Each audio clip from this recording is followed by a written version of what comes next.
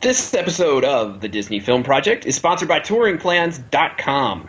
Head over to TouringPlans.com and use their tools to save yourself time and money when you are at Walt Disney World or Disneyland. You can use the Lines application on your mobile phone, use the crowd calendar to figure out which parks to hit which days, or use the Touring Plans to save time and money waiting in line. TouringPlans.com is the sponsor of this episode of the Disney Film Project.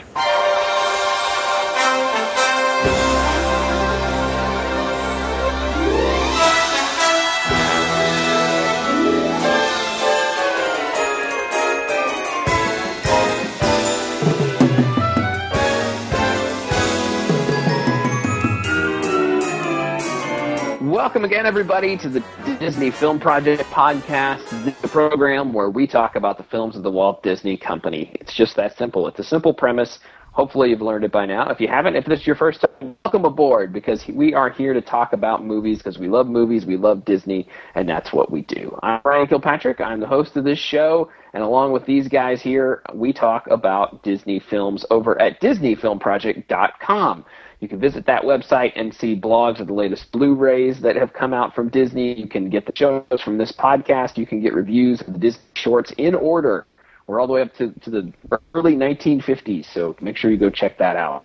So go over to DisneyFilmProject.com. There's more of you listening than are going to visit the website, so go over and visit the website and check it out and see all the great content that's up there every week. Joining me in this fine endeavor is, of course, our wonderful film buff crew. We have Miss Brianna Alessio, who you can find over at adventuresofbree.blogspot.com. She will rejoin us in a future episode, but as always, we have Mr. Todd Perlmutter, who is a blogger over at touringplans.com. He is Chief Technical Officer at DisneyDrivenLife.com. He is behind-the-scenes web guru, I believe is going to be his new title, at OnTheGo at MCO.com. He is also Chief Technical Officer of The World, I believe. Cool. Yeah, I'll accept that. Okay. Done. Right. So, Todd, you do Blu-ray reviews on the site. You do you do some Chief Technical Wizardry on our site as well, right? I put up the posts. I make sure things are working. But it's Blogger. Blogger like kind of sort of runs itself because it's in the Google framework of life. The Google framework of life. I like that. Yes. I think we all now live our lives in that framework for the most part. Yes. Google is your cloud. And joining us, as always, the fine producer of the program is Cheryl Perlmutter, who you can find on Twitter at CherylP3 or over at about.me/CherylP3, where she talks about the horrors that is putting this podcast together. How are you, Cheryl? Good. I actually was talking to one of our friends today. Not really, but kind of sort of, because I was doing errands, she was doing errands, and we're doing errands in the same place. That's always good. Doing errands in the same place. I'm not really sure. I'm not really sure if doing errands counts as good, but I'm going to go with it. All right, so today, overnight, whenever it is that you've planned to listen to this program, we are going to be discussing the 1993 Halloween film Hocus Pocus as we continue our look at the films of Kenny Ortega, since we've touched on all of his other Disney work, pretty much. Right? Have we missed any Kenny Ortega films? I don't know. I mean, I don't know if he's done anything that's not Disney. I don't honestly remember. But because I'm not really, But I thought it was interesting because this is the only film he's directed that he did not provide choreography for, because there really is none.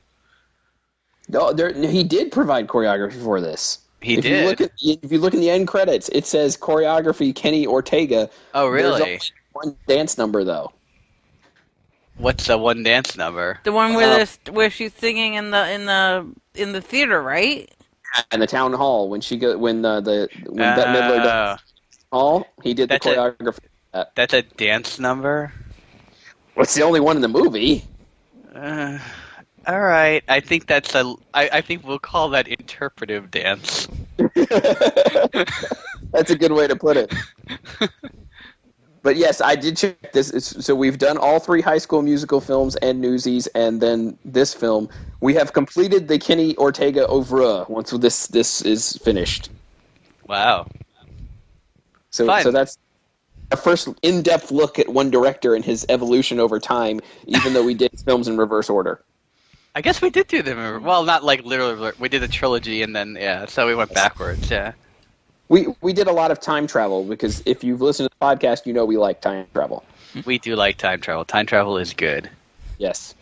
All right, so Hocus Pocus, like we said, directed by Kenny Ortega. It is about 3 witch sisters, the Sanderson sisters, played by Bette Midler, Sarah Jessica Parker, and Kathy Najimy, making her second appearance on the show, Kathy Najimy, after we did Sister Act. Yes. Bette Midler and Sarah Jessica Parker, this is their first appearance on the Disney Film Project podcast. It stars them, oddly enough, now I had never seen this before, I will say this in advance, and I had thought going in that they were the heroes of the piece, even though they were the witches. And that was not the case. That was not what you got, huh? No. No, that was not the case at all, actually. Yeah. So did you know that this was not originally written to be a theater movie? But that I can find extremely believable. Yeah, no, this was going to be one of the Disney Channel original movies, and then the exec said, "Hey, we can make some serious cash on this in the movie theater." Didn't happen. Yeah, I was going to say, if I was that exec, I would probably be working at McDonald's right now. No, but it didn't happen. But the interesting thing about this movie, right, is despite having been so poorly received in the theaters and panned by numerous newspapers, it's a cult favorite for Disney. As most Kenny Ortega films are. Yeah. I mean 2. Yeah, that's true, because this in Newsies, I guess, both qualify as cult favorites, right? Indeed. But basically, the movie has made most of its money, and by most I mean like more than 80% of its money since it left the theater. Yeah, on DVD and Blu-ray. Yes. Well, now it's newly on Blu-ray because this just came out in August. So. Yes, newly on Blu-ray. That's correct. Buy yours today. There. Yes, it's on sale in many places for Halloween. So stock up, folks. Yeah. So what do you think of this movie? I mean, let's like a high level before we get into the big thing. Before we go into it, I want to just mix it up and say, you said this wasn't what you were expecting. I mean, no. I'd seen it before. I remembered much more of it than I thought I did. But when you just told me that it was meant to be a Disney Channel original movie, that is exactly what it felt like. Yes. One of my big things is it's a movie made in 1993, and if you compare it to another magic movie, which is Bedknobs and Broomsticks, I think that the magic special effects there in Bedknobs and Broomsticks are better. Yes, I would agree with that. And so I find it. I mean, the budget for this movie is like practically non-existent. Well, because they had to spend all the money on Bette Midler and Sarah Jessica Parker, but Halloween costumes and Clark bars too. Don't forget. Yes. Well, I don't remember at the time, but Sarah Jessica Parker probably was not quite as big as she would become. She was in 1990. You're correct. She was just on the verge of getting her big breakout role. Right. I would say. Yeah. But I'm sure Bette Midler was not easy. No. No. I'm with you. I think probably most of the budget probably was paying Bette Midler's salary, which is why there are no noticeable actors in any roles besides the witches. Actually, I do have one. Yes. The guy that was the father, I believe, Charles Rocket. Yes. Was from Touched by an Angel. Yes, he was. He played one of the add-on Angel of Deaths near the end there. He's also our Star Wars connection. What did he play in Star Wars, Cheryl? He was a voice in the Star Wars Jedi Starfighter game Nim. There you go. Right there, people. Fair enough. Star Wars reference. He's an interesting actor. He's one of those guys who always plays, like the second string roles and everything. So yeah. But there are a lot of them in this movie. Lot of good second stringers in this movie. Because as Ryan said, they couldn't afford anyone else after Bette Midler. Although they did manage to afford both Gary and Penny Marshall. I wonder more if it's one of those cases if they were just kind of working on something else at the studio at the time. Because it may have been. Yeah, I can't imagine that they, flew in just for this, for what they did. I mean, we'll talk about what they ended up doing, but yeah, that seems weird. It's just, it definitely feels like a TV movie to me, and especially because, like, if you look at how the narrative flows throughout the movie, it even has, like, breaks. For commercials in it. For commercials. Absolutely. It really does. Not just that, right? You noticed it's, like, 81 minutes long, which is actually, like, I think within 60 seconds of the time for a 2-hour movie program slot. Yeah, exactly. On television, right? So it's like right down to the minute. It's like accurate. Yeah, it's it feels like a TV movie, and I don't say that to malign TV movies. It's just that you hold them to a different standard than a theatrical release, especially one starring Bette Midler. That's the part that I don't understand. Is how they convinced Bette Midler to do this movie. She was in an interview where she apparently claimed, though I really don't believe this, that this was her favorite movie to make. I can see how it would be fun to make. Yeah, I guess. I mean, obviously they went in, and you could tell the three of them were just like, whatever, we're in. We're totally in. We're doing this up. You could tell that the whole movie. Yes. Yeah, it's much like I wrote my review of Captain EO after you guys did it.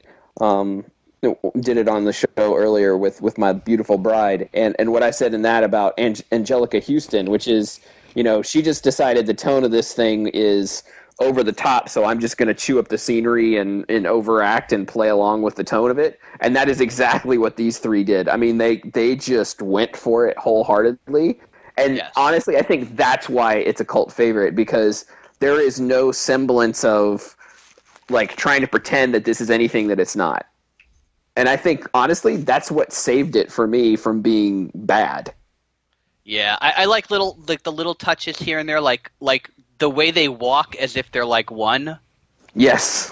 I kind of just get a kick out of that, because they kind of they sway to the left and the right together, and I don't know how they manage, because that's a really hard thing to do for for some of the lengths of periods that they do it for, and I kind of get a kick out of that.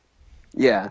Well, it's also it's a pretty schizophrenic film. So the screenwriter Mick Garris, if you look at any of his other credits, he only writes horror movies or directs horror movies. This is the only movie that would be somewhat appropriate for kids that he's done. And this movie, in some regard, feel like there's some awful stuff that happens in this. Yes, and like near the end where you go for a very long period of time where it's okay, it's got witches, but nothing really super bad's going on. And then there's a lot of cursing at the end of the movie and stuff like that. Yeah. And I don't mean that's necessarily wrong in a movie, but it was just you went for so long without it in the movie, and then they just start throwing stuff around. Yeah, it's a definite tonal shift. I agree with you wholeheartedly. But yeah, it could have just been multiple writers. I mean, that's the other. Yeah, that's very true. That's very true. It feels like they gave it to this Mick Garris guy and let him write a pure horror movie. Then they went back in and put jokes in, and then I imagine the three actresses, when they came on set, just like we said, they just kind of went for it and went over the top. And I would imagine there was a fair amount of ad-libbing going on. Yes, well, you can tell, because when she sings the song, right, she gets up and she throws out a line to herself for her role in Gypsy. Yes. Right. Yeah.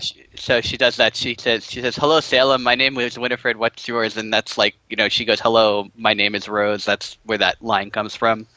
Yes. That's the whole Gypsy thing. So I thought that was interesting. Yeah. I will say on the score front, John Debney doing the score, quite good.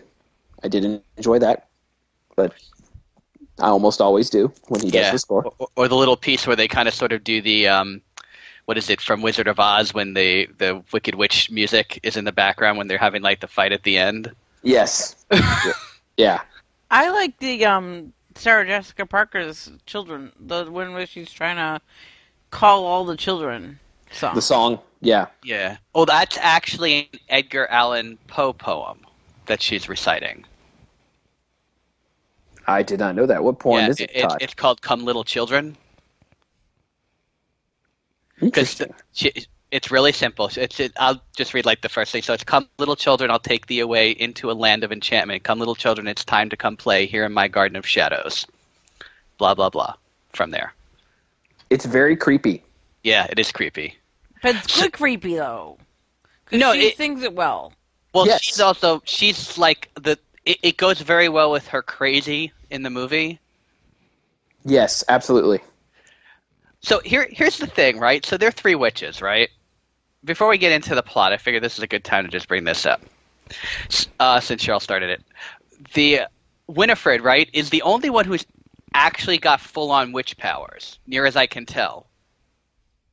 Okay. Right? Because they make mention in the movie, right, that the book of spells is hers.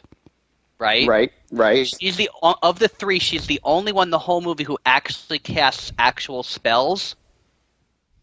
Right? She's the one brewing the potion, okay?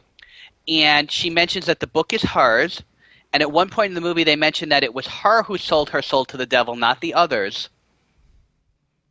Okay, and it cost her beauty. They actually mention all this throughout the movie. Yes. But the only snafu I have of your little plot there, Todd, I'm not done, but go. is that when the girl takes the book and read about the salt, Sarah Jessica Parker says something to her. Right. Well, they had the impression is, I mean, her sisters were hanging out with her and were like her sidekicks. But it's kind of like how Ursula and the 2 eels were. I never remember the eels' names, but that's what it reminded me of. The relationship there is Mary and Sarah, right? Because those are their character names. Are the eels to Winifred or Winnie? Yeah. Okay, but they have powers too, but they each only have one power, right? Because Sarah has the ability to call children, like Cheryl said, with a Pied Piper type singing, right? And Mary has the ability to seek children out through smell. Okay. Right, those are their real powers, because other than that, and flying on a broom, and they don't do anything without Winifred. This is very true. So I thought that was interesting, because I guess I've seen this movie 2 or 3 times before. I honestly don't remember. And I never noticed that until this time, that they're not actually, like, doing witchy things like she is. Well, that's actually my biggest problem with the whole movie, is there's no real consistency about we've said this before, like when you establish a magical universe or a science fiction universe or whatever, you establish what the rules are, and even if they're fantastic, you stay within those rules, and that's what makes it believable. And they completely fail that in many places in this movie. Like we talked about the salt, or the main one is the hallowed ground, right, where the kids are in the cemetery. Like the witches aren't supposed to be able to touch them there, but the whole last fight takes place in that cemetery in hallowed ground, and the witches are touching the children. No, not allowed to touch the ground. But they weren't touching the ground. I think that's what they were saying. I don't think they explained it right in the movie, but my interpretation was it was like typical hallowed ground type thing, which they just can't set foot on it, so they were flying over it. That's right, why she turned into a mumble bust at the end. Right, because she set her foot down. So remember, because as soon as she sets her feet down, she starts to turn into stone. So then why hide there versus anywhere else? That's a good question. Because the cat told them to. Honestly, right, if you know that here's one problem I have, okay? And I know we're really jumping the gun because this is the end of the movie game, right? So if something is defeated by sunshine, you should automatically start heading in the direction of the sun. One would think, yes. Right. I mean, that's the logical story because that makes the sunrise happen faster. So if they need her and they want her and they want him, right? That you just all get together and you drive that direction. You had a car. Yeah, the kids in this movie were not very smart. Let's just have that as a given. Yes.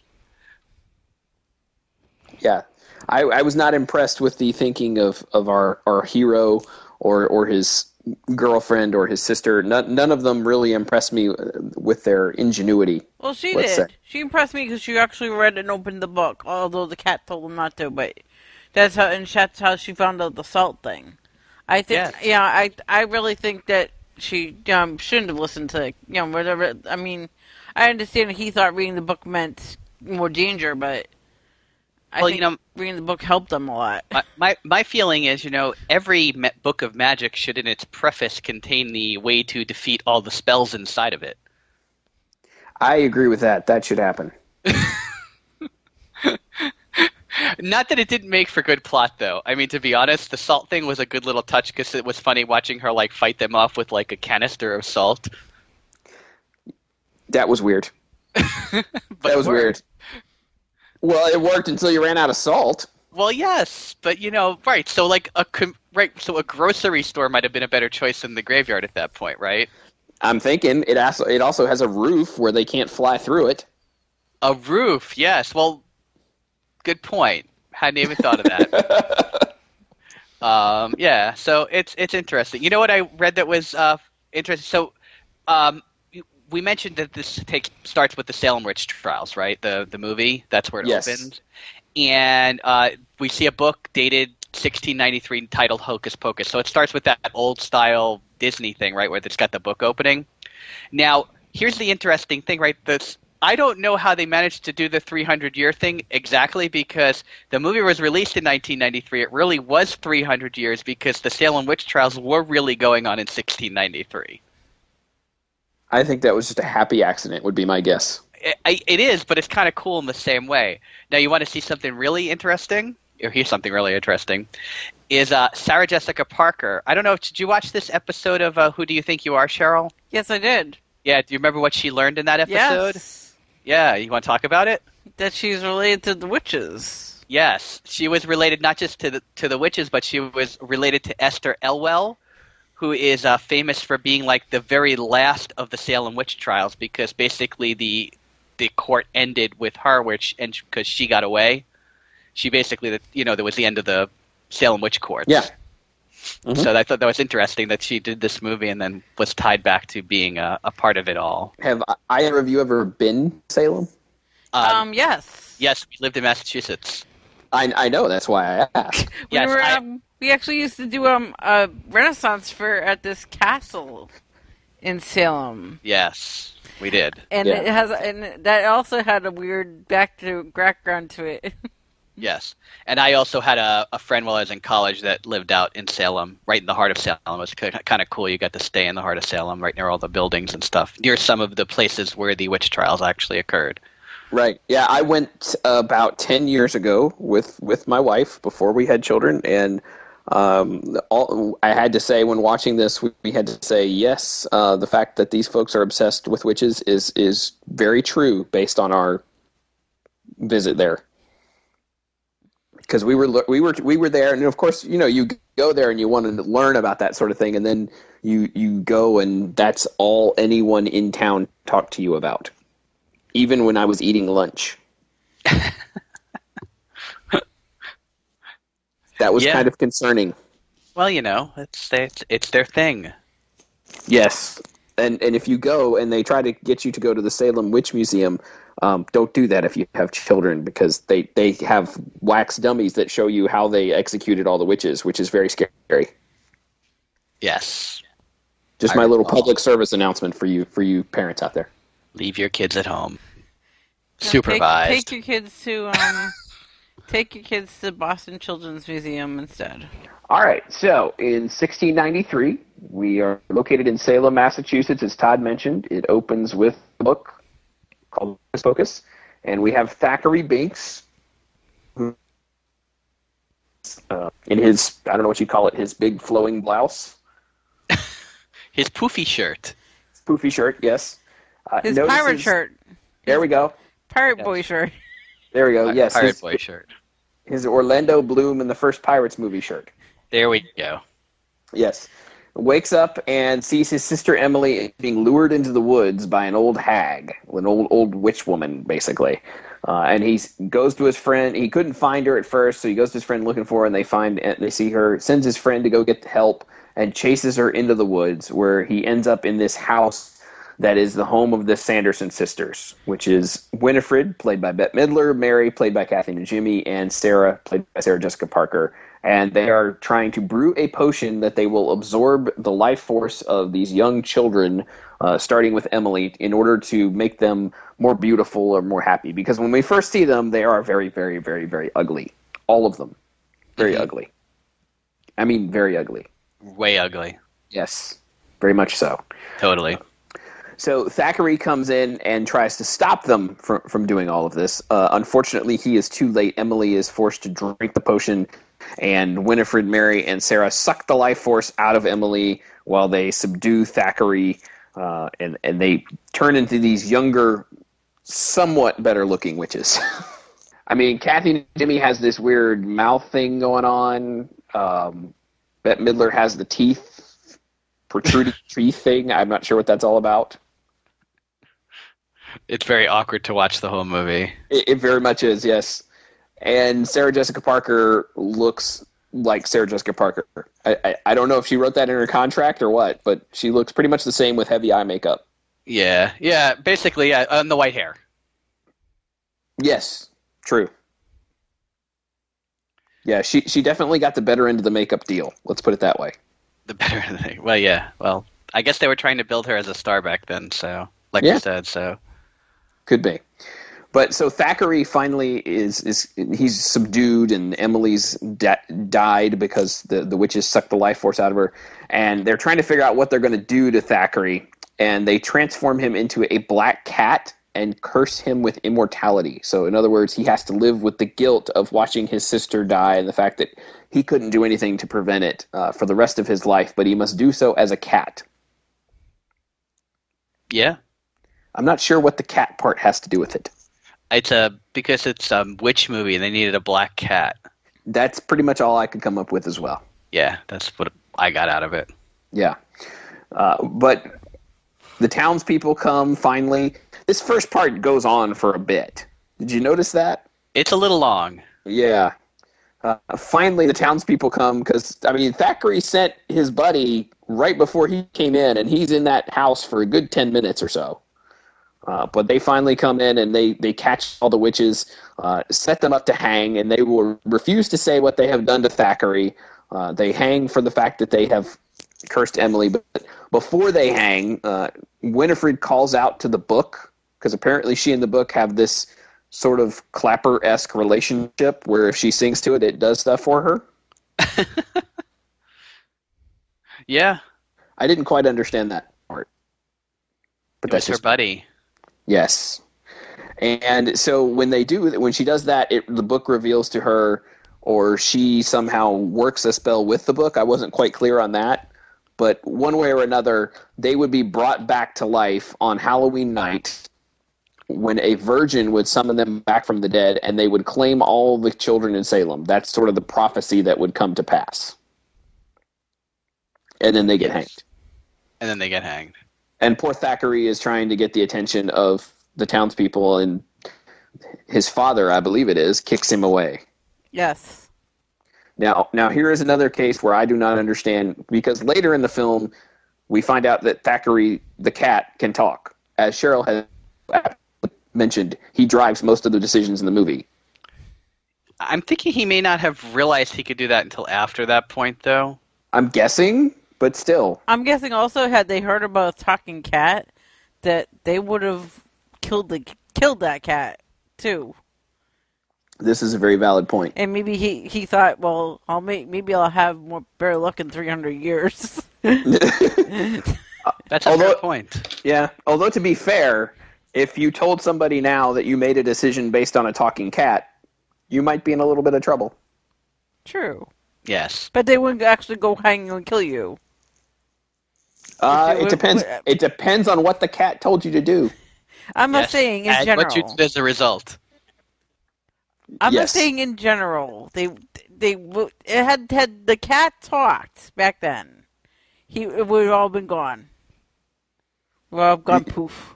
No movie. You're probably right. Yeah, no movie. Very, very, very correct in this. Okay, so, all right. So we flash forward to 1993, and we realize that this story is being told by a teacher in a school in Salem, Massachusetts. And one of the kids in the class is not having it, and he's not interested in this story of the Sanderson sisters. And that's Max Dennison, who is sitting in the classroom in his tie-dye shirt because he's just moved from Los Angeles. He's not interested whatsoever. Another girl in the class, Allison, corrects him and says, well, that could be true, all this kind of stuff. And he makes the move to give her his phone number, which I have to say, very smooth of Max, the last smooth thing that he does in the entire film. Yes. All of Max's coolness in one scene. Yeah, that's pretty much, he expends every bit of coolness he has in the classroom, and even right after that, when they leave the classroom and he sidles up to her after, I guess in the quad, I don't know what you'd call it, all of his coolness was gone at that point. Because she gives back his number. Yeah, she does. Which I didn't understand that in context with the rest of the movie either, but in that particular sequence of events, it does make sense. But whatever. Yeah. So he is leaving to go home on his bicycle. He gets accosted by a couple of buddies. At first, I thought they were going to be potential buddies because they were hanging out in the graveyard, and they did seem to like the fact that he was from Los Angeles. But then it took a wicked turn because they stole his shoes. Yes. They're like Jay and Not So Silent Bob. But nowhere near as funny. No, nowhere near. And kids don't watch Jay and Silent Bob movies, ever. No, stay away. Yes. But, so Max goes home, and of course, without his shoes, he's just gotten the number back from Alice, and he's all depressed, so he goes home, and he has to deal with his parents, who are all excited about moving to Salem, who apparently have not unpacked their house, even though it's Halloween night, and they're going to go out and party. Yeah, there's awkward timeline. Yes. Not the first movie that has awkward timeline. No, not at all. And his younger sister, Danny, is hiding in his room in her witch costume and wants him to take her out for trick-or-treating. That seemed weird, too. Well, yeah, and she's a little bratty about it, too.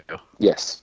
And we should mention Danny is played by Thora Birch, who's probably the best-known actor outside of the three witches in the whole movie. Not for what she had done at the time, but for what she would go on to do in other movies. Yep. So Max is forced to take her out trick-or-treating, takes her out very, very, very begrudgingly. It's strange. This is where I felt like it devolved into, TV movie land, because we had no Bette Midler, no Sarah Jessica Parker, no Kathy and Jimmy. It was much more like these kids and their drama with their family and sisters and moving to a new town and all this kind of stuff that I'm like, wow, this is like High School Musical or, any number of other Disney Channel movies that I have seen. Yes. Yeah, no, I know. And then they fight a bit, and then they mysteriously end up at Allison's house. Yes. Although it could have been not so mysterious. It could have been, just the subconscious magical draw of Allison. She's a latent witch because she lives in Salem. All right, we'll take it. Sold. Yeah. But Allison's house turns out to be a large mansion because they go in and they make this joke about, they're going to serve us cider and cookies or something, basically make, look down upon us, and everyone in the mansion is dressed in some sort of colonial wear for reasons that are unexplained. Yeah, I thought it was like an old-fashioned Victorian costume ball. That's what was going on. Because it was Halloween, so they were upscaling their costume ball. Right. It makes sense within the concept of it being Halloween, but why everyone's dressed in the same Victorian gear, and she says, we do this every year, and I'm like, okay, that seems like it should be important, but maybe not. I'm thinking the aristocracy goes to party at Allison's house, and then everybody else goes to town hall. That is definitely what it seems like. There's some class warfare going on in Salem. Yeah, that's what I think. Yes. Because they killed all the witches, except these 3. Well, at least for a time they did. Yes. Because Max, when he finds out that it's Allison in there, he's like, "Oh yeah, we love trick or treating. I love taking my little sister out." And he's talking about, and his little sister confesses that he's been talking about Allison's yabos, which I thought was wildly inappropriate and out of place. Yes, but like I said, there are a few wildly inappropriate moments in this movie. Yes, yes. Because again, if you consider that this is, even though it was released in theaters, it was still intended to be a kids movie, or at least at the outside a family movie, right? Yes, that's true. Yeah, it's definitely. I'm sure they wanted it to be, the whole family comes out and this is their Halloween treat sort of a thing. Even though it was released in July, I'm thinking that might have had something to do with the poor box office. Just thinking out loud here. Summerween, just like Gravity Falls. All right, so moving on, back to Hocus Pocus. When Max and Allison start talking, he starts, again, going in on the fact that he doesn't believe about the Sanderson sisters, and Allison lets slip, well, the house is now a museum, or at least it was. They finally closed it down because all kinds of spooky things were happening there. And Max says, well, let's go check it out. Let's go look at it. It's Halloween, let's go do something fun like that. And so Allison decides to sneak out with them. They go to the old Sanderson house, and of course it has all these, museum things to it, velvet ropes and glass cases and all this kind of stuff. And while they're there, Max sees this black flame candle, and Allison says, the rumor is that will raise the spirits of the dead. And of course he does not believe that this will happen, and he lights the candle because that's what you have to do in a horror movie. Is the wrong thing. Make wrong choices. You must make the choice. That's very clear in every horror movie. You make a bad choice, and that's what brings the monster forward. They also point out some fairly graphic things, like the book, right? They look at the book for a little bit, and there's the plaque that says that the book is made out from human skin. Yes, which is very disturbing as well. Right. And then the candle, the black flame candle, is made from the fat of a hanged man. You caught that little statement as well, right? Yeah. Yeah, yeah. I mean, it's just, like I said, it's very, very strange. It's like there's a horror movie that's in this, and then there's the Disney Channel, made-for-TV movie of the week, and they tried to put them together. Like you said, I mean, a horror movie writer wrote this, or at least part of it, so that's probably why. I mean, remember how you were saying that the beginning scene was a little drawn out? This scene is also a little drawn out, because once he lights the flame, then for like 10 minutes, fire just dances all over the room. Yes, yeah. Because, he lights it, and then all of a sudden things start shaking, and there's fire lighting candles, and, all kinds of things happening. We all know what's going to happen because we saw the prologue. So get on with it. Exactly. Yeah.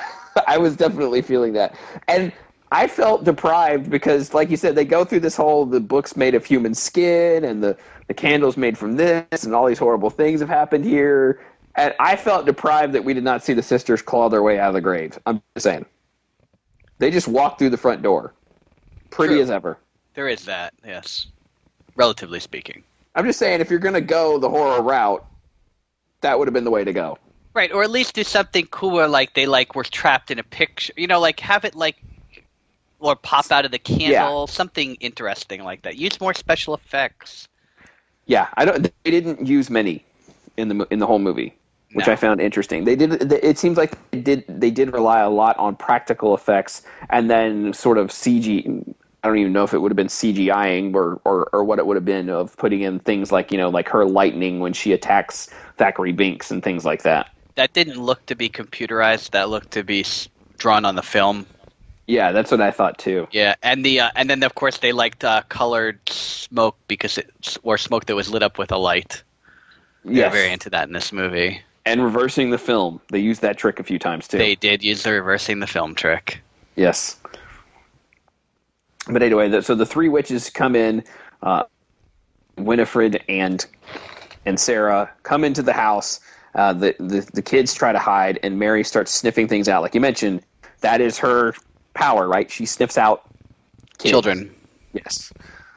She finds Danny, but before she can do anything, Max jumps in the way, and he tricks them all and says he's a wizard and uses his lighter to summon the burning rain of death, which is actually him setting off the sprinkler system, because remember, this was a museum. It's not the cottage anymore. It's a museum, and there's a sprinkler. And he sets off the burning rain of death, and they manage to escape. But before they go, Binks the cat jumps in his way and tells him to get the spell book. And his reaction is okay, and he goes back in and gets the spell book. My reaction would have been kick the cat and run. But bad things would have happened. I'm not denying that. I'm just saying the natural reaction in that standpoint is when a cat starts talking to you after 3 women have just come back from the dead and threatened to suck the life out of your sister, you run.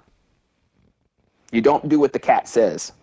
So it's interesting that this scene is set up to parallel the opening scene a little bit. Absolutely. Right. It's intentionally done. Same house, same things going on, etc. So, and they escape. Yeah, well, it's set up that way because, as we see later, it's like now he and Binks are intertwined, right? That's the whole point, is he's doing what Binks couldn't do. True. And in that is a very sense, good point. Yeah. Yeah, in that sense, the parallel structure makes sense.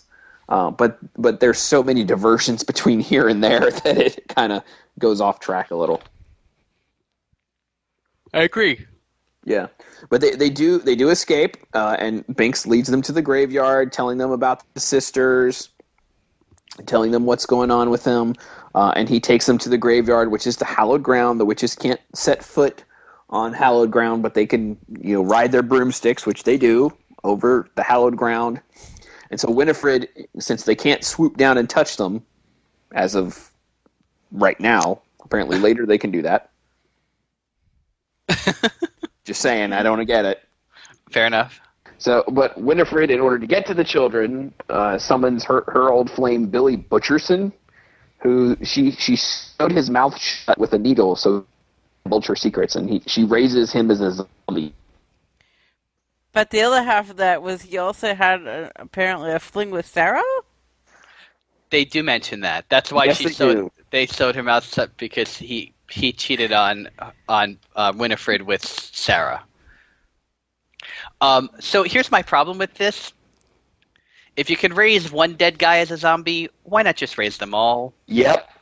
Exactly. That is exactly what I was thinking. You start seeing things rise up. I'm like, oh, they're going to be in a cemetery full of zombies. This movie just took a turn I did not expect. However, no, it's just the one guy. Right. I think it's because only one guy would listen to her. She thought she could command him, which we'll find out later. She was wrong about that.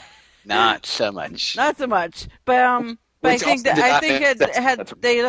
had we just had random zombies come, they would have had their own agendas, and she wouldn't have been able to have them help her to her agenda. I guess. Yeah. Fair enough. But then he loses his head. Yes, for which he does frequently. And by the way, if you look on IMDb, which I was doing as I was watching, there are 2 separate Billies. Yeah, so the reason is because they have to find someone who is the same height, but they can put the headless makeup on, right? Yes. The same height minus the head. So they had to figure that out. That's why they do that. Yes, which is strange. The whole headless Billy and headed Billy stuff is strange. Because they knock his head off as they escape into the sewer. And that's Binks leads them through the sewer while the sisters have to go and find another way to track the children. And it's Mary who starts sniffing, and they find a bus. Not after forming their calming circle. Yes, which I have to think it was an ad lib. Is there any way that was in the script? I can't imagine that it was, but it was so funny because You know why I agree with you there? Because if you look at the look on Bette Midler's face when Kathy and Jimmy turns to her and says that, she's like, it's like a, what are you doing? Yes, exactly. And you almost get this look between them like, huh? What are we supposed to do? And they finally form their calming circle and kind of jump around together, and then the bus comes, and the bus driver is hitting on them. Very odd. Mostly Sarah, that's true. Because Sarah's driving the bus. We'll sit in his lap. Yeah, Sarah's driving his bus while sitting in the lap, and then Binks and everyone leans out of the manhole cover, which apparently there's only one of in town because we use it many times. Yeah, and Binks gets run over. Yeah, and Binks gets run over, which they then come out of the manhole and see Binks sort of inflate like a balloon because he can't die. That's his curse. Well, you know, what works, right? Yeah. And again, it had to be practical effects. You know what I'm saying? Like, they literally stuck a balloon in a cat and blew it up. Not alive. That wasn't a real cat, yes. Yeah, not a real cat. He knew that he meant that. Yeah, not a live cat. That would be wrong. Don't go sticking balloons in your cats. That would be bad. No, don't do that. That would be horrible. So then Max and everyone else runs off, and this part of the movie. So up to this point, I'm with them, right? I'm like, okay, things are a little drawn out, but it's okay. I understand where we're going with this, and it's a fun sort of Halloween movie, right? Yes. But there's still like a threat there. You know what I'm saying? Like, the witches are going to chase them down, and they're going to suck the life out of the children. And then they can't figure out what's going on because it's Halloween. They see all these ghouls and goblins running around, and they're like, what in the world's going on? Where are all the children? All we see are these ghouls and goblins. Yeah. And they see a man dressed as the devil and mistake him for their master. Before that, when they first see the kids, right, she exclaims Odd Bodkins, which is really interesting because they make this whole thing where they talk about, like you just said, Satan is their master, right? Yes. And Odd Bodkins is a swear on God's body. You know, it's a Anglican swear. Yes. But it's a safety swear, you know, like one where you make it to, you know, for positive things, not negative things. So it's kind of an odd swear for the witch who worships Satan to be saying. It is. Yeah. Also odd, Gary Marshall in a skin-tight red Satan costume. Yes. But on the other hand, here's the thing, right? It's like, but that's Gary Marshall's stick, right? He that's what he does. I mean, you listen to him talk, and he dresses weirdly or gets on stage, and he just does himself. Okay, true. You know, that's his shtick, and that's what's going on here. And it's strange. It is strange. Yes. He invites them in. Like, he has the whole front of his house done up like flames and all this other stuff, and he invites them into his lair. Now, the fact that once they get past the front door and there are no flames and it looks like a normal living room doesn't tip them off is very funny. Well, he seems to have magic powers, right? Like the television set and things that they haven't seen before. Yes. Keep that in mind. And then Penny Marshall was Medusa? Yes. That was funny, yes. Penny Marshall was Medusa. That was very funny. Yeah, so Gary Marshall and Penny Marshall are brother and sister, and they were playing a couple here, so it's cute. Yes. And Penny Marshall has curlers in her hair, like Cheryl said, so she appears to be Medusa. But meanwhile, you know, Satan, quote unquote, is trying to like make time with Sarah. He's, you know, giving them all Clark bars, and Winifred sneaking around in the kitchen. And like, you talk about ad libs and things going on too long. Like, I feel like they just put these 5 people in a house and said go. That is very possible. I like that, like, Sarah Jessica Parker is constantly referring to him as master. Like, the entire scene. I think he liked it, too. Is what I'm saying. Yeah, I think that was half the point, yes. Yes. Yeah. It was very strange. But while Winnie is in the house, you know, and they're doing their thing there. Max and the others are trying to figure out a way to, get some help, right? So they try to talk to the policeman. The policeman basically tells them, go away with that stuff. And he wasn't a real cop. Yeah, and then when they walk away, it turns out he was dressed up as a cop. Did you catch that before the witches went into Gary Marshall's house? Because his character has no name, so Gary Marshall's house. Yes, exactly. They leave their brooms outside, right? And then in the middle, while they're inside, like 3 kids dressed like them, because they were dressed like as the sisters for Halloween, take their brooms, and then you hear them whoosh like they flew off, but you never hear from them again. No, not at all. I thought that was just like they threw the one-off thing. It always gets me in movies like this. Yeah, it's completely bizarre. Yeah, because they don't reference it ever again. Well, they do when they go looking for the brooms. But... Right. When they leave the house and the brooms aren't there, they got to figure out something else to do. Because the kids go to the town hall, like we mentioned, their parents were going to the party at the town hall. So Allison and Max and Danny go to the town hall and they try to tell their parents what's going on. Their parents are like, "You're crazy. You did not bring witches back from the dead. Go home so we can get our groove on and have our dance party." Unfortunately, the witches show up right in the middle of the party. Max jumps on stage, steals the microphone, and says, "Look, it's the Sanderson sisters. They're here. They're alive, and they're going to kill everybody. And it's horrible." And that's when, what we talked about before, Bette Midler steps onto stage and starts singing, which we did not mention in the prologue. She sang a song to try and curse all of the townsfolk. So that's what she's doing here. She's singing a song to curse all the townsfolk for them to dance until they die. Yep. I wanted to comment here about the weird exchange between the daughter and the mother. Oh, yeah, about yeah. dressed as Madonna. Awkward. Especially with the cone bra. I think that was the weird part of the two. Yes. Though Madonna really did basically wear that costume, so... Yeah, at that exact time in history, yes. Yes. So you can't deny that. So the kids bail as soon as they start casting the spell because they don't want to be affected by it. Right. Meanwhile, the parents are getting busy, is what I'm saying. They are getting down, they're dancing, they're going crazy. They're following the spell. Yep.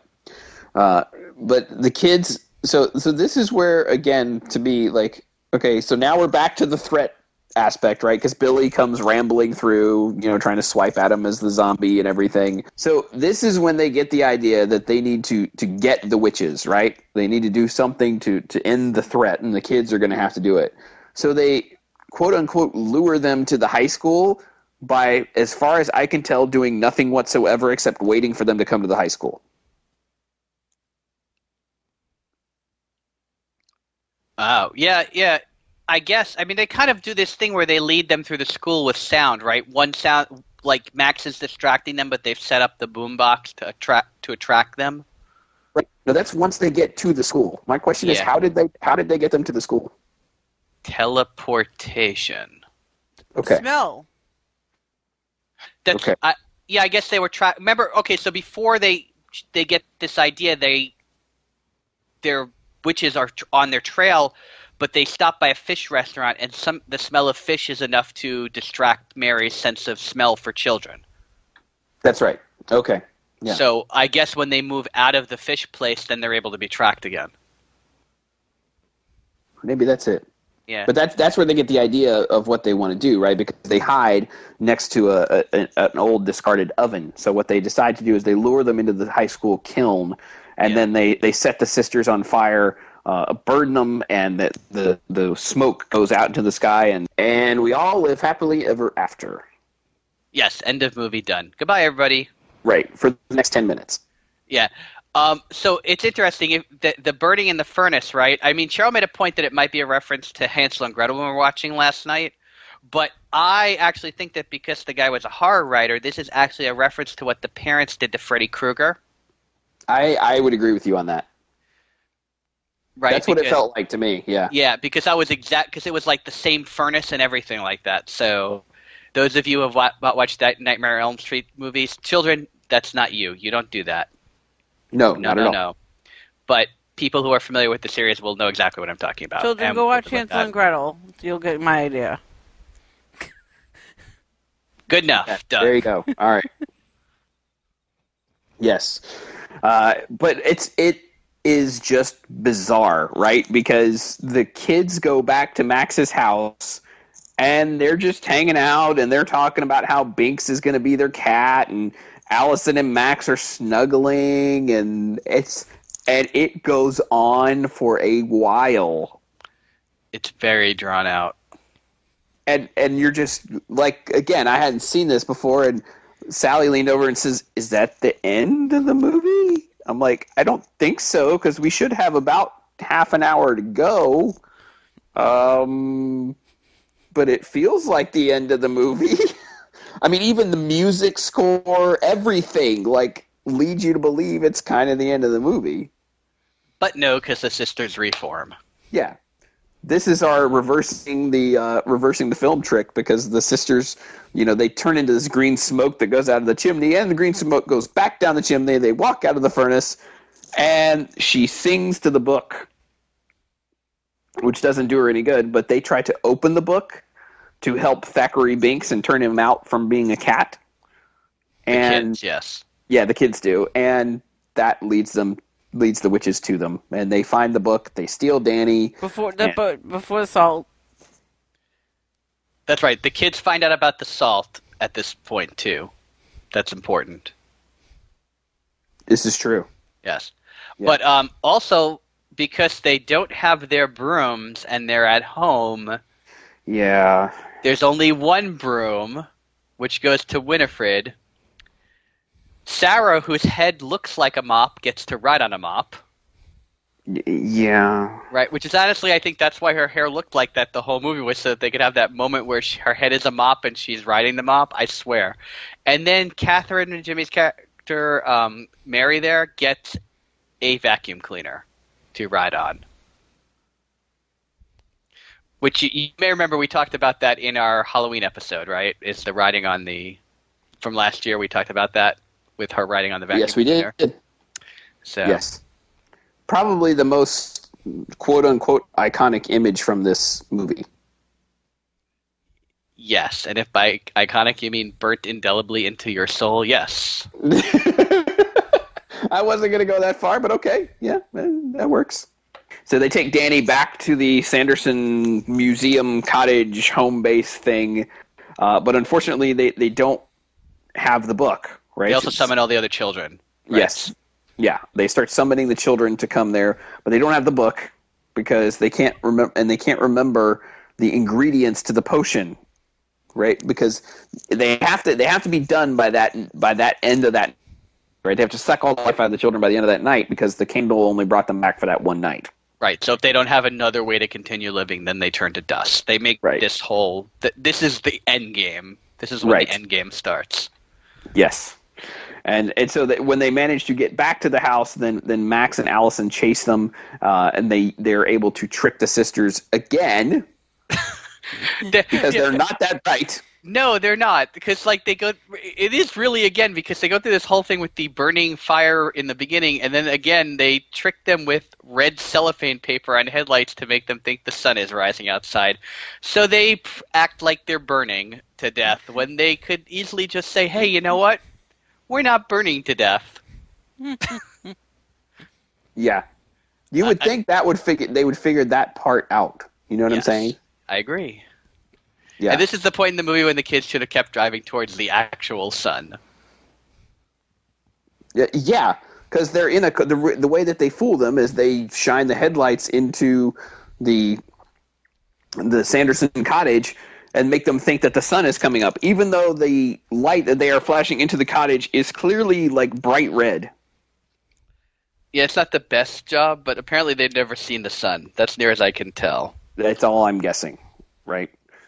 But so Max manages to get Danny and Binks out, and they get into the car and drive back to the graveyard, where they encounter Billy the zombie again because, of course, Winifred and her sisters are flying overhead. Billy manages to use a knife to cut the stitches open, and apparently that means he doesn't have to listen to what Winnie tells him to do anymore. I'm guessing that part of his curse had been that when his mouth was sewn shut, he couldn't talk back. But once he could talk back, he had his free will back. Yeah, that's what I had. That's what I had to guess. There's a lot of you have to basically fill in the blanks. There are blanks to be filled. Yes. Yeah. It's strange. Yeah, that's what I'm saying. No argument. Yeah. So now Billy the zombie is on their side, which again seems strange because he's been chasing them pretty much the entire movie. Like I said, I think he got his free will back, so he was able to do what he wanted to do, not be told what to do. So I think it's yeah. No, I agree with the plot standpoint of it. It's just weird. Yes, thank you, Cheryl. It is very weird. He's a zombie, but he's a good zombie.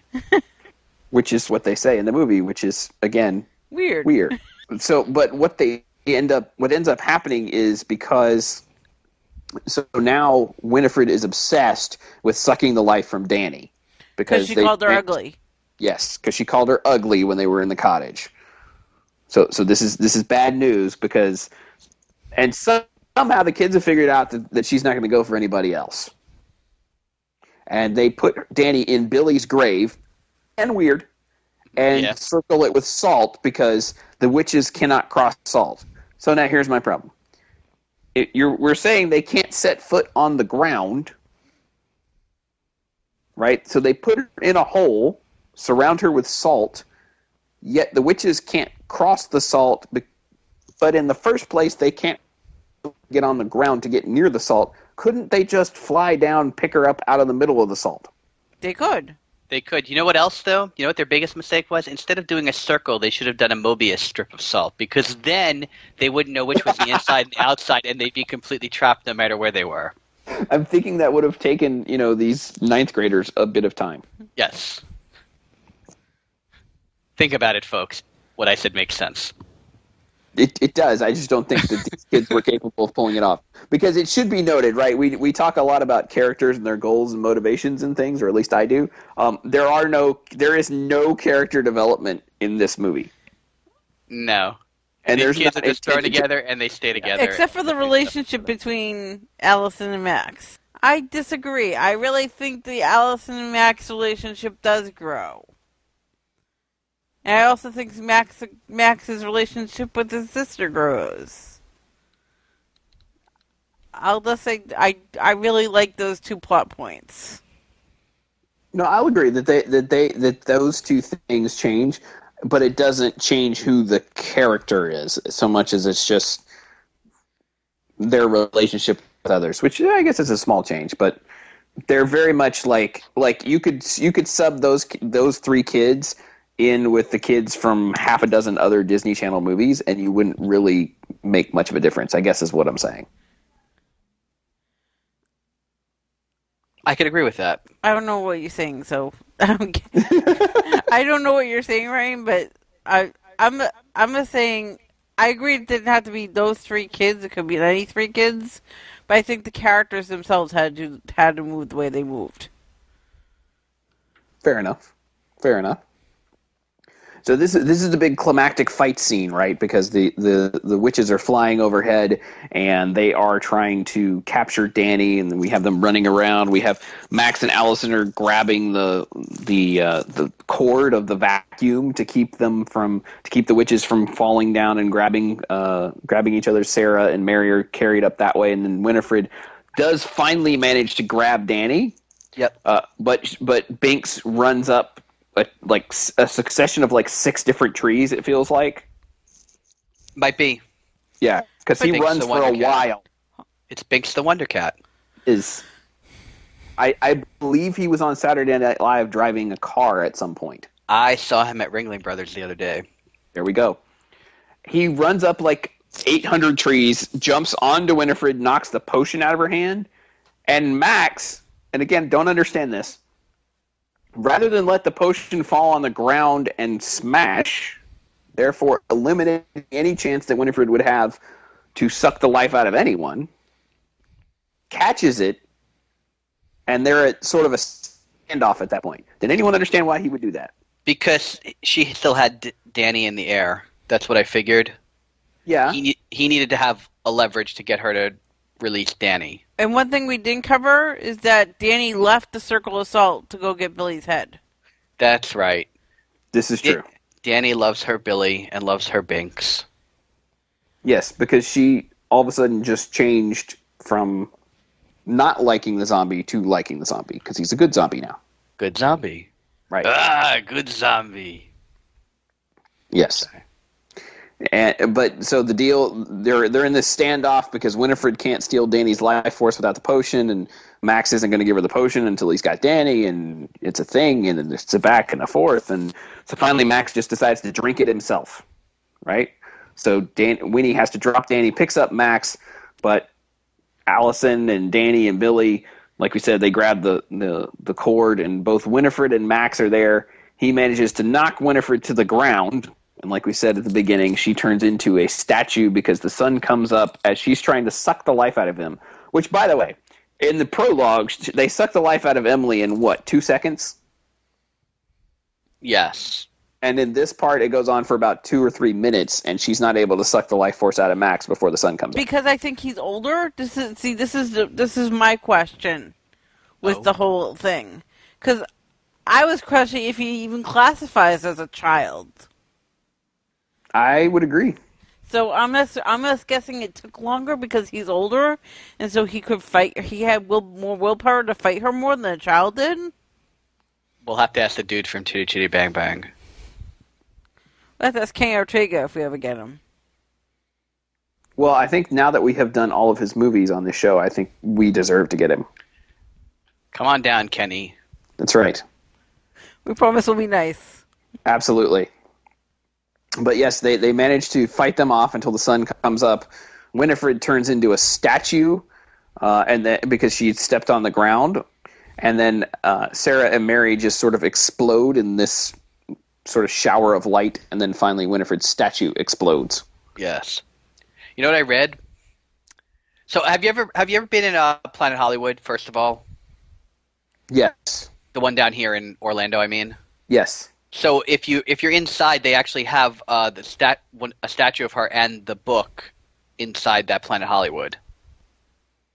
Yes, it just never meant anything to me before. Right, now it does. But what I found interesting was that they actually had made 7 statues for the purposes of the movie, and I have no idea. I guess I had trouble blowing them up. I'm not really sure. Because I'm guessing they probably really blew it up, right? I would assume. It definitely seems like all the effects were practical on this. Yeah, everything looked, non-CGI. Right. For sure. Yep. So... But yeah, that's the big climactic moment of the movie. Billy climbs back in his grave. Binks had been thrown from the broom and hit himself on a tombstone. So Binks, the cat, is dead. It wasn't just any tombstone, It was his sister's. It was his sister's tombstone. Yes, because we see Binks the person, or Binks the soul, not to be confused with Binks the bed sheets and Binks the lunchbox. Binksy the cat, the wonderful, wonderful cat. Yeah, we see Zachary's ghost, and he waves bye-bye and walks out with his sister, literally walking out the gates into the sunrise. Yeah, that was a little overdone. A little pearly gates, yeah. Yeah. Yeah. And then she asked him what took him so long. Yes, and he says he had to wait 300 years for a virgin to light a candle. Yeah. Seems weird. Weird, but true. True, yeah, definitely true. And then as everything goes on, the credits roll. We see the parents emerging from town hall, and we didn't talk about Jay and Ice, the bullies. They got captured by the sisters with all the other kids as well, and they're still in the Sanderson house in cages as the credits roll. Singing row your boat. Yes, and they wake up the book, which seems like a bad idea. Yeah. And then the movie basically ends with the book's eye opened. Yeah. Creepy. The human skin book. The human skin book. Obviously a reference to the Necronomicon, but, Yeah, it's bizarre. I'm just going to say, it's a bizarre movie, but with some really fun stuff. Like, I really like the parts of them in the house with the marshals is just awkward funny. Yes. Yeah.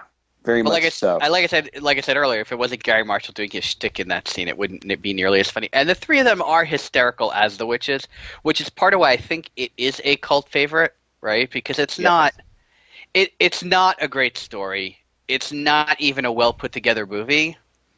No. But and despite that, the kids are just kind of like falling through the plot, because that's kind of how I feel, right? Is they're just kind of falling through the outskirts of the plot, keeping up with the witches doing their thing, and the witches, the three of them together on screen, are very funny and do their roles very well. Yeah, I think that's the biggest part of my problem with the movie is like when the three of them are on screen and they are just interacting with each other, and like we said, I imagine to a great extent ad-libbing, playing off of each other, playing their characters to the hilt, just like I said, chewing up the scenery, overacting. It's funny. It's good stuff. Well, there's not enough of it. Right. Sometimes they're literally doing Three Stooges bits. Literally. Yes. Yeah. But the problem is there's like the whole part where, after the beginning, after they've been hanged, before they get brought to life is way too long. There's the part where they are supposedly dead after getting burned in the kiln, where they're nowhere to be seen for a long time. That's probably at least 20 minutes of screen time that none of the three of them are there, and there's no threat of them being there. Yeah, well, I was reading something. Now, I've never seen these scenes at all, but I was reading that there's deleted scenes, like, so they're stopped by fire, right, for that moment in the movie, like you said. Yeah. But there's an earlier scene where the kids try to drown them because they read something about drowning witches, during the Salem trials. So they try and do that, and apparently that was all cut from the movie. Yeah, it's just weird because when I was watching it last night, I was like, these three alternate between being a really scary threat and being really, really funny, and yet the kids, for a large portion of the movie, aren't that concerned about them. They're just kind of running away haphazardly. Right. They're the kids trying to survive the horror movie, basically. Right. But everybody. Here's the thing, right? Like in a horror movie, right? It's only ever the monsters and the group of kids. But here you have the monsters and the group of kids, and instead of the background being like a campground or a house or something like that, they're running around outside, and the background is other people trick or treating. Yes. Okay, which is really strange because there were plenty of kids around, and these witches spend a lot of time after these kids. So they're not too terribly bright either, which I guess helps the plot along. Yeah, I don't know. I mean, it's just weird. I mean, like it feels like there's two movies to be made there, which is like the Disney Channel movie of the week, like we said, and the horror movie, and the two of them don't go together. And what they ended up with was three really pretty good actresses trying to make comedy gold out of it and succeeding in some places, but not entirely on others. Yeah. I did want to comment that the cuddling scene was awkward. The what scene? The cuddling scene, I guess we're calling it, right, Arian? That was your word, cuddling? Yeah, with Max and Allison. Yes. I agree. Very awkward. I thought that was really awkward. Even for a movie, even for like a Disney Channel movie. Really awkward. Yeah. It's two like high school teenagers, and I'm sorry if we're being prudes here, but like cuddling together under a blanket after you just met like 2 days ago. Like at 3 a.m, no less. Yeah. Like my mom I would have gotten in trouble for that. I'm just saying. Right, but there were no parents in the house. I'm not even clear the parents ever understood any of that happened. I'm pretty sure they don't. No, because they were under the spell. That's right. So, yeah, I'm good. All right. I mean, we talked this sucker out. Yeah, I mean, it's definitely one of those Disney movies that you always hear about. You know what I mean? And it's always on every Halloween. It re-airs all the time on ABC or ABC Family. But it's one of those that you just hear about all the time. I mean, Hocus Pocus is a cult classic. I even went to Mickey's Not So Scary a couple of years ago, and there were people dressed up like the three witches. Right. I mean, like we mentioned last year when we did the Halloween episode, there are 4 movies that Disney will play every single Halloween. They are the 3 Halloween Town movies plus this. Yep, definitely going to see it. All right, so ratings. Cheryl, what did you think of Hocus Pocus? 1.5. Wow. I mean, I think it's a great cult movie, but as a movie itself, it didn't fuzz for me. It had to be one or the other. It had to be horror, it had to be Disney Movie of the Week. I don't think this mesh was a good idea. Wow. You're generally the most forgiving of us. That's not a good sign for this one. Todd, what did you think?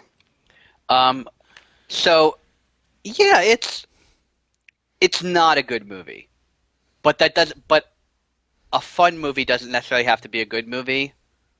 I think that's very clear. I mean, like one of my all-time favorite movies is Buckaroo Banzai, and also clearly not a good movie, though a very funny movie. Very true. Also, I like Hudson Hawk, whereas the rest of the universe does not. I'm going to be with the rest of the universe on that one, but go ahead. Yep. So, see what I mean? Yeah. So I'm inclined, Charles 1.5 is not wrong, but I think that because it's achieved cult status, I would bump it up to a 2. Because it has that cult status kitsch to it. I mean, because it's not like I won't watch it if it's on. I'm just not going to go through an effort of watching it. Would you pay the $2 again? No. But when it comes on Disney Channel, he might watch it. If it's on TV, yeah. There you go. I would agree with you. I would give it a 2, just because of the fact that I could, if they just made a DVD of outtakes of the 3 main actresses working together and ad-libbing and being the witches, I would watch that over this. That DVD I would give like a 3 or 3.5. This, as a movie, though, I give it 2 because about halfway through the movie, I started rooting for the witches. Because I could not stand these children.